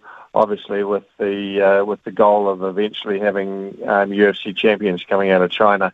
Definitely a bit different for me. You're doing a lot through translation, but I've sort of only had 4 days where I was out very briefly after quarantine, and then we were locked down. So looking forward to being able to do that at some stage, hopefully sooner rather than later. Let's look at the fights coming up on 274 this weekend, which I would imagine will attract a lot of your attention as well as many back here in New Zealand. And perhaps the three main bouts as we've isolated them. Michael Chandler, Tony Ferguson. Yeah, well, look, it's a very interesting fight. Ferguson's coming off 2 losses in a row and a pretty vicious loss to Justin Gaethje, where Gaethje just beat him to the punch constantly and basically stopped him through consecutive power shots.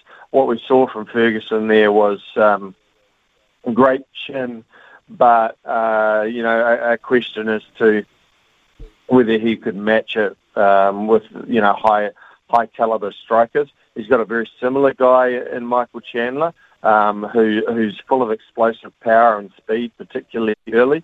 Perhaps the difference between Chandler and Gaethje is that Gaethje carries his power deep.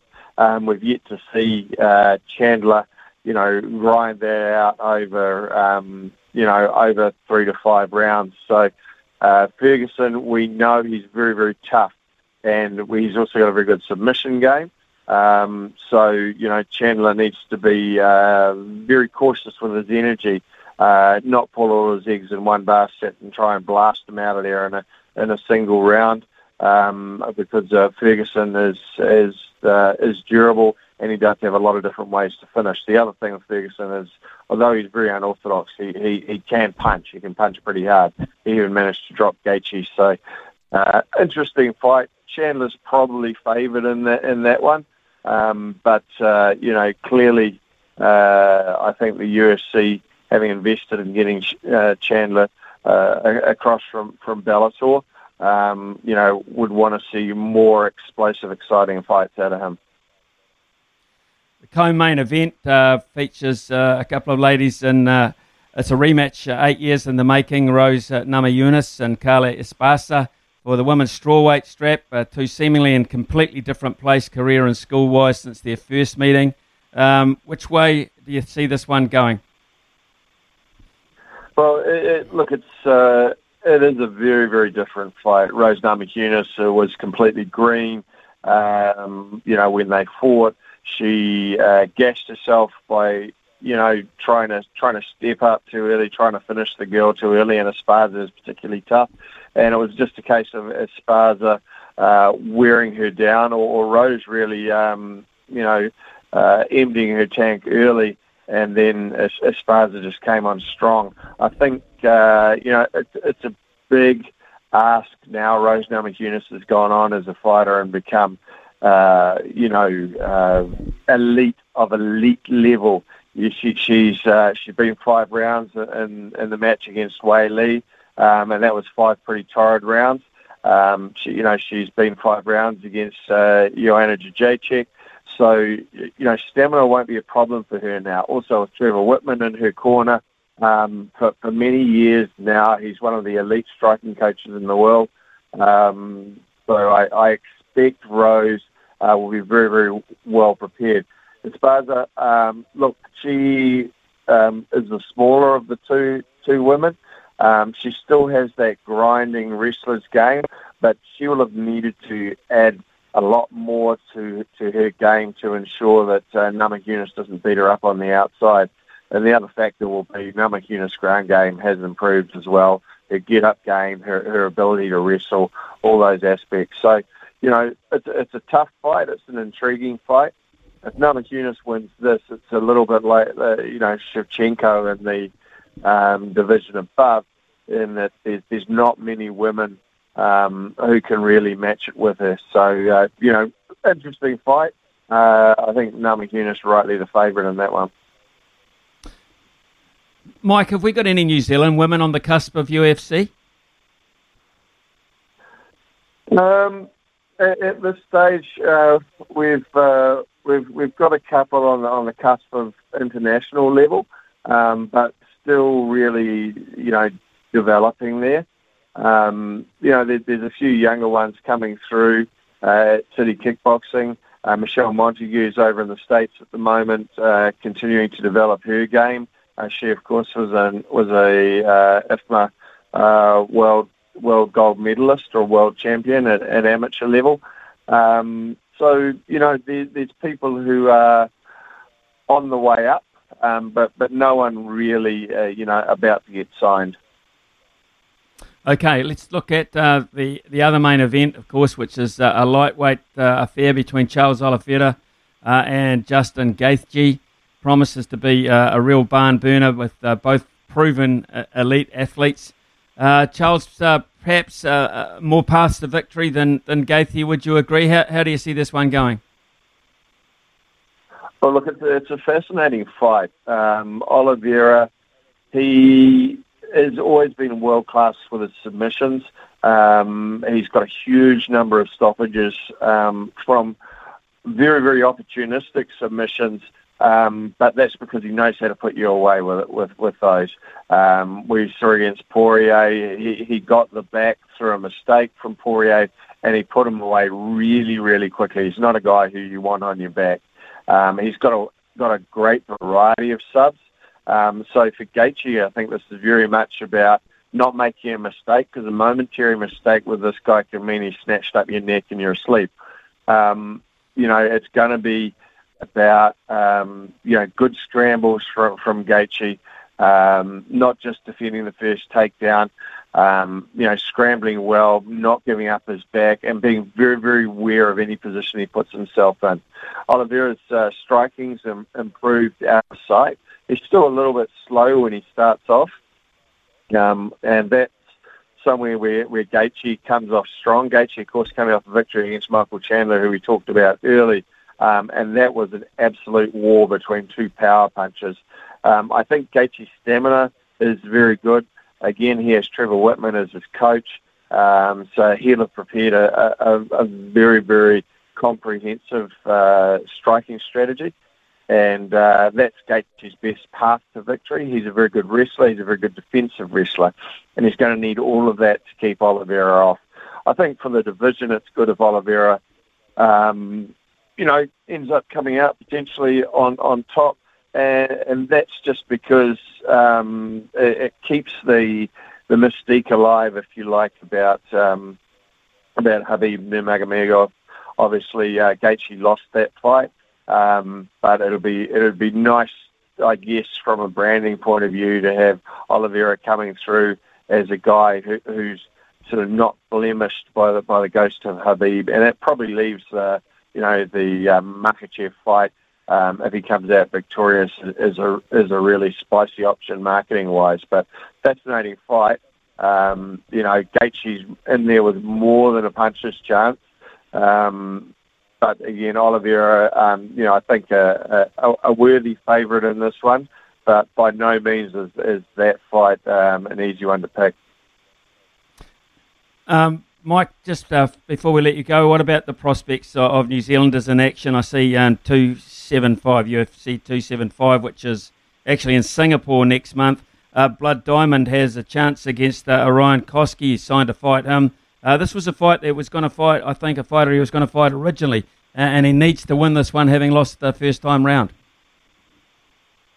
Yeah, well, there's a lot riding on this one for Bloods. He made a mistake in his first fight against a very, very strong wrestler and a good submission fighter. Obviously, he will have learnt from that.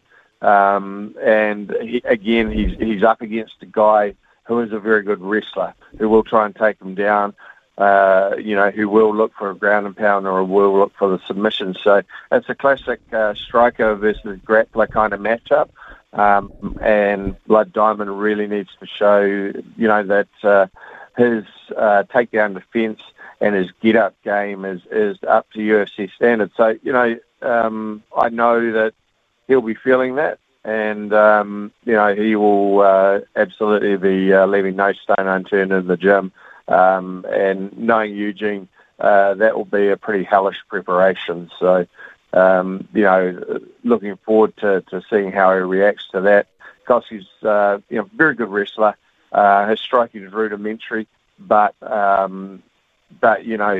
a guy who definitely presents a danger. And just finally, when can we expect Mike Angove back on New Zealand shores?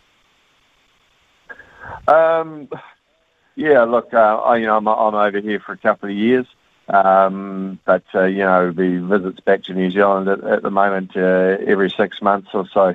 Depending on how this lockdown rolls out, obviously, you never know how long it's going to go on, and that may mean an earlier holiday home while they sort it out. But yeah, I'm over here for a couple of years, so be fascinating while I'm here to just learn more about the culture and obviously develop some great athletes and eventually bring some of that coaching experience back to New Zealand. Good on you, Mike. Absolutely brilliant to catch up with you. Look after yourself over there, and be nice to see you home at some stage. Thank you for your time. Yeah, cheers, buddy. See you, boys. Cheers. Yeah, cheers. Thank you very much, Lightning Mike Angove there. What an exciting prospect there, and a nice job he's got in line there, but he has opportunities to do it are pretty tough. They are in serious lockdown here. It's 11:17 here on SENZ. Greyhounds when we return with Glenda Hughes, CEO of Greyhound Racing New Zealand. 11:22 here on SENZ. This is a slot we have on a Friday for Greyhound Racing New Zealand and news and promotion about upcoming events, etc. But today we have to take a slightly different angle on it, and Glenda Hughes, the CEO of GRNZ, is with us now to talk a little bit about the new damning allegations that have been in the media over the last few days and about the greyhound racing industry. Among the stories first reported by Newshub are reports that the prolific South Island trainer John McInerney has been charged by the Racing Integrity Board over racing a dog while it was injured. Stories also claim up to 300 warnings have been issued to greyhound trainers for health and welfare failures in the last year. It's troubling news for the industry. It's a constant fight that they are up against. And to talk it about a wee bit this morning on behalf of the industry is the CEO, as I said, Glenda Hughes. Glenda, good morning to you. It's been a long time. It has been a long time, Smithy. It has. You've worn so many hats over the years, Glenda, and this one I understand you're about to take off as well and move on to greener pastures as such. But before you do, you have to speak on behalf of these allegations, I'm sure. Yes. The first thing that I would like to make extremely clear is that the combination of conflating my resignation with this particular incident is absolutely wrong. I originally took this job on for 6 months. Then, as a result of COVID and the requirement of the government for the review, I offered to stay on during that time to assist them through the review and to deal with COVID. And I told them last year that I would be finishing at the end of this year. We announced the resignation purely and simply, and I know people won't believe it, but it was a coincidence because we want to get someone else in that can work with me for the final 6 months, because contrary to a lot of people's belief, it's quite a complex industry with a complete diverse group of people to deal with, and animal welfare is really important. So I'm sorry for making that clear, Ian, but so that's the first thing. No, it's fine, Glenda. So the second thing is the John McInerney thing, as you say, which when you look at profile trainers of the type, the calibre of John McInerney, you really do take notice. Yes, and I mean, obviously the larger trainers are also always going to be the people that you will take notice of.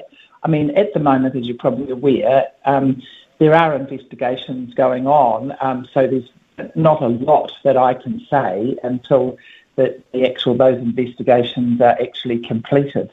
I feel dreadful hiding behind that as it might seem, but I'm not actually. That is the reality of the situation. So I believe there's been a hearing regarding the one that you're talking about with the race.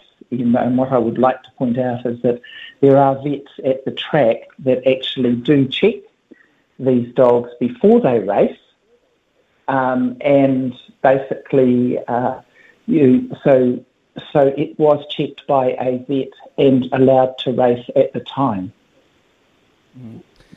Glenda, I wonder, are there people or do you have an infrastructure there which now enables you to have people to visit these kennels on a regular basis within your organisation before it gets to the Racing Integrity Board level? That's what I'm worried about.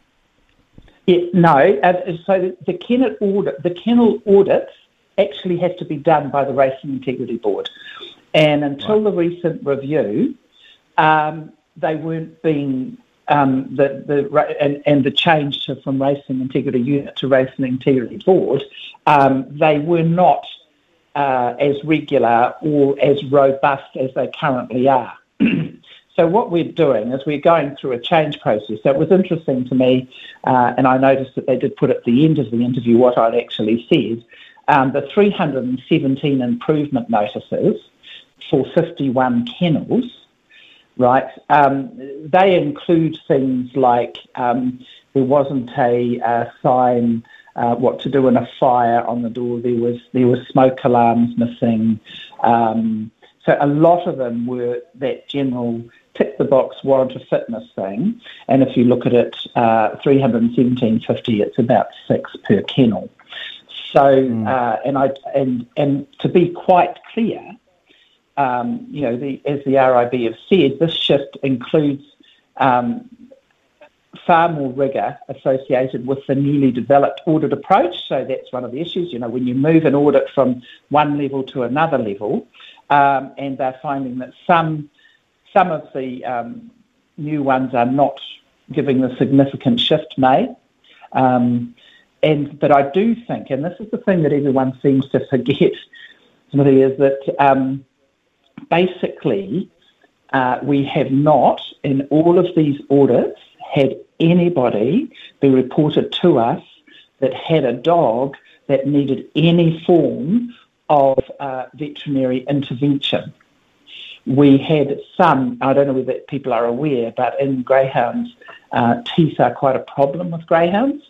And we had some that the teeth, that was advised that the teeth get looked at properly or harder bones get used because that actually improves the teeth substantially. But there was absolutely no intervention at all, and vets went to every one of those audits. So there'd been no instance requiring the vet to address any immediate welfare concerns. I was just going to say on the track on the day, just to clarify, vets are there in their numbers to make sure dogs who are not fit to run don't run, yeah? Absolutely. And I'm pleased to get the opportunity to actually front that one too, because the SPCA keeps saying that they won't support us until we get vets on the track. We've had vets on the track for over 30 years. And they examine every dog prior to race. Right. Okay. Well, that's cool. The other thing that comes to mind is here is the statement by RIB, Mike Clement, who says it's become clear that they don't understand what the rules are, and he's talking about these people involved in the industry. They simply are ignoring the rules. I mean, that's a generalised statement, quite an easy statement to make, but. When you've got that coming out publicly, you can see the look from the outside, and the people that are going to have a crack at you, Glenda. They just wait for an opening, don't they?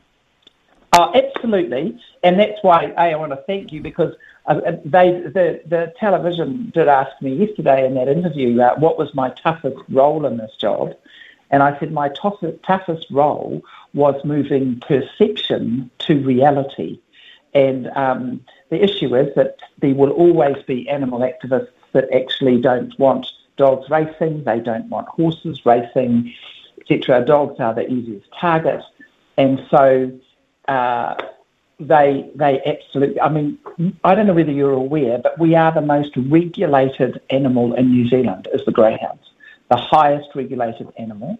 We are the only dogs in the whole of New Zealand that we require vaccination for. No one else has to get their dogs vaccinated apart from us, and that was a rule put in by Greyhounds New Zealand, not by any external situation. We're way ahead. 100% of our dogs that race are vaccinated. We have a record. Now, what I would say that in the past, historically, when I sort of before I came here and then when I did come here, there was a need for us to get data so that we can keep people up to date about what they need to know. So we've now got a program that they get an email saying your dog is due for a vaccination on this particular date. These are the vaccinations that you need. So from a point of view of them not knowing the rules, the Constitution and the rules is quite big. And some of the things that, like I said to you, some of the things that they're talking about in those, and they've called them improvement notices, not infringement notices.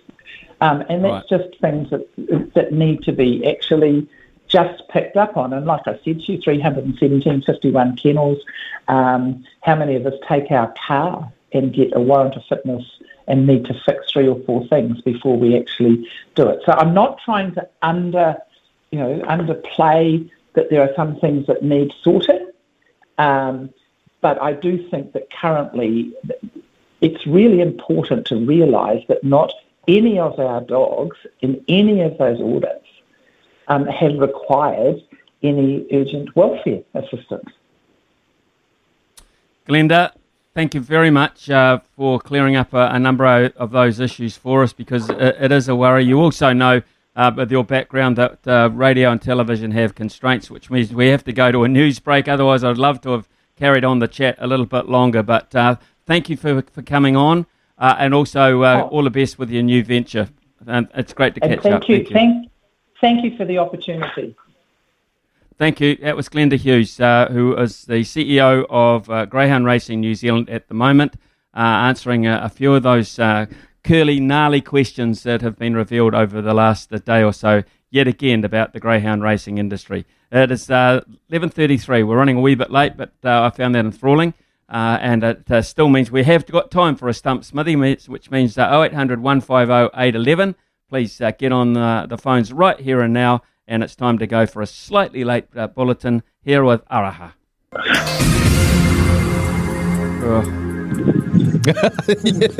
Pressure's on. You're all right, mate. You're all right. All right, Richie, first question for you. The Kiwis have played the Poms in 32 tests, with the English side winning 22 of them. How many series have the Kiwis won?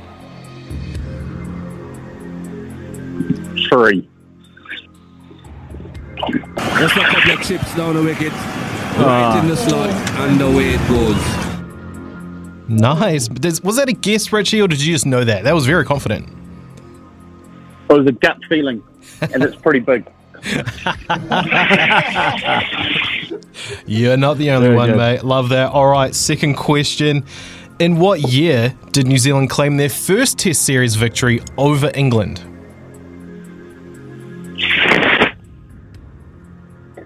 Go 78. One of the worst things I have ever seen done on a cricket field. Not quite, my friend. Smithy, over to you. I reckon it's 1984. Just a couple of chips down the wicket, right in the slot, and away it goes. Yeah, there is a stumping for you. Sorry, Richie, you're gone. Back to the pavilion.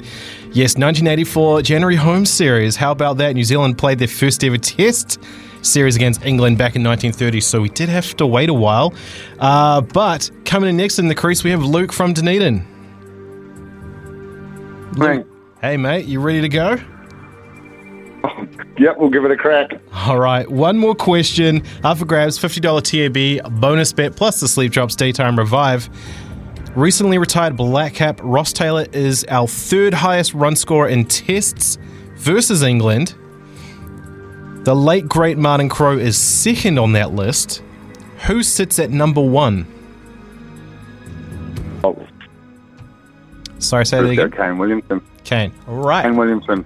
One of the worst things I have ever seen done on a cricket field. Smithy, we may have a over the weekend stumping. Let's see how we go. We might do. We probably won't, though. Stephen Fleming. One of the worst things I have ever seen done on a cricket field. No, not Fleming. Great guess, though. It was John Wright. You're kidding me. 1,518 runs, our highest test run scorer against the English. So, Luke, you are going to start the weekend with a $50 TAB bonus bet. How good? That fluked that one. Thank you. Yeah, you fluked it all right. Righty, sorry, I apologise to my old mate John Wright. I should have known that. So, Luke's the winner. Stay on the line, Brian, to get your details. We've got Mick Guerin coming up after the break here on SENZ with some harness racing news. Come about, but the Uncut Gems, Jules Gems, you can sort of see the synergy there, was about giving horses who haven't won Group 1 races a chance to race each other for good money. So tonight you get the male paces, the female paces, and the trotters who haven't won a Group 1. So that's the big stuff.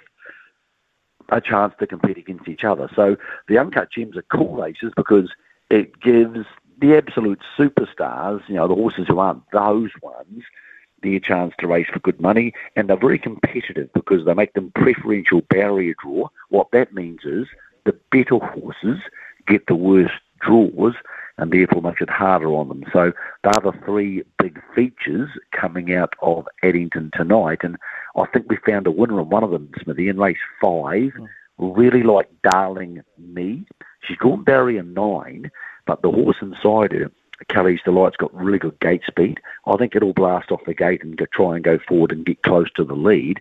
I think this mare can follow her across, and she's a daughter of the champion race mare Adore Me. So I just think she's the right horse in the right race, and you're getting around even money, and the reason you're getting even money is because of the bad barrier draw, but I actually don't think it's too much of a concern. Okay. Moving from there, of course, Invercargill, which is traditionally having at least one South Island meeting on Saturdays these days, and then, of course, Rangiora, which you'll be all over Sunday because you'll be working for us on Sunday as well. Yeah, mate. So Greg O'Connor and I, 12 o'clock, Trots Talk on Sunday. Greg will find a couple of trainers to try and get you a winner for Sunday. So join us at noon on SENZ to talk about all the other harness racing stuff. Also review the weekend and talk about last night's Great Northern Trotting Oaks out of Alexandra Park, which were actually won by a pacing bred horse called the Double Delight. Now, Greg will have the winners in his Southern segment on Sunday. Tomorrow morning, I'm actually hosting at 8 o'clock the mail run because Louis Herman Watt is away for the weekend, having a well-earned break. So we'll be hosting with Matt Cross coming in from Christchurch. We'll be talking about the Big Dart Riccarton, also the racing tomorrow at Tarapa, but all the Kiwis, Smithy, racing on the Gold Coast. The Queensland Carnival kicks off tomorrow for the New Zealanders. A lot of them there, and a lot of them very rain-weary. They're very worried about the weather over there. So we'll find out what the track is like in the morning, talking to people like Robbie Patterson and Mark Walker, who's going to be across there and is going to walk the track to see how wet it's going to get. So that's the mail run, 8 o'clock tomorrow, and Trots Talk to discuss all those harness meetings at noon on Sunday. Mick, look forward to listening to you at that point, or those various points over the weekend. Have a great weekend on the punt if you choose to do so, mate. Yeah, be wary, though, of those Queensland tracks, eh? Be wary of those. Yeah, it's hard work in the wet weather, Smithy. We'll try and sort through them so the punters who decide to have a bet, responsibly, of course, have a bit of ammo. Yeah.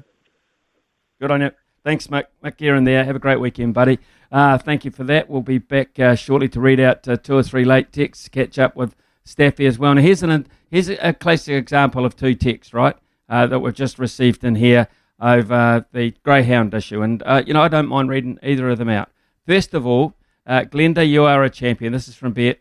I love the way you guys have trainers on. That's to us. Glenda, you are a champion. Brett remembers the lady we talked to, I think it was last week or the week before, who has 100 dogs and knows all, last week, in fact, knows all of their names. And that was Janine McCook, of course. Janine McCook that we talked to last week. She said she knows them, and absolutely, you could hear in her voice, she loves the dogs. Loves them as like their kids. And the other side of the ledger, here's a text which has just come in as well. Time to stop promoting this cruel industry. The powers that be in dog racing just make excuse after excuse while their industry continues to abuse animals. So you see, there's not a lot of middle ground, really. If you're around the greyhound industry, there's not a lot of middle ground. You're either into it and you might be a lifer actually. You might have started as a kid, or it's been in the family system as such. Not all that many kennels around the country, as we heard from Glenda Hughes. So not all that many around the country. Predominantly in the south. There's a lot in the South Island, to be fair, and some very, very well-known trainers as well as that. But it's a relatively small industry as such in terms of people involvement there. But then, of course, you've got the other side of the ledger, which is not. You don't even have to be an animal rights person. Some people who just have their own pets don't like it. You don't have to be an activist to be opposed to greyhound racing. So that is the sort of the issues you talk about. And in those two texts, you see it as clear as day. It is 11:50 here on SENZ, heading into the last 10 minutes of our week here on the mornings, which means it'll be time to hand over to Staffy in the afternoons. Stuff for your face and body? It's men's skincare with a purpose. Top quality Aussie-made grooming and skincare to help guys look and feel great with no hassles. Plus, Stuff is helping mental health too. Find Stuff at Woolworths or visit websiteofstuff.com.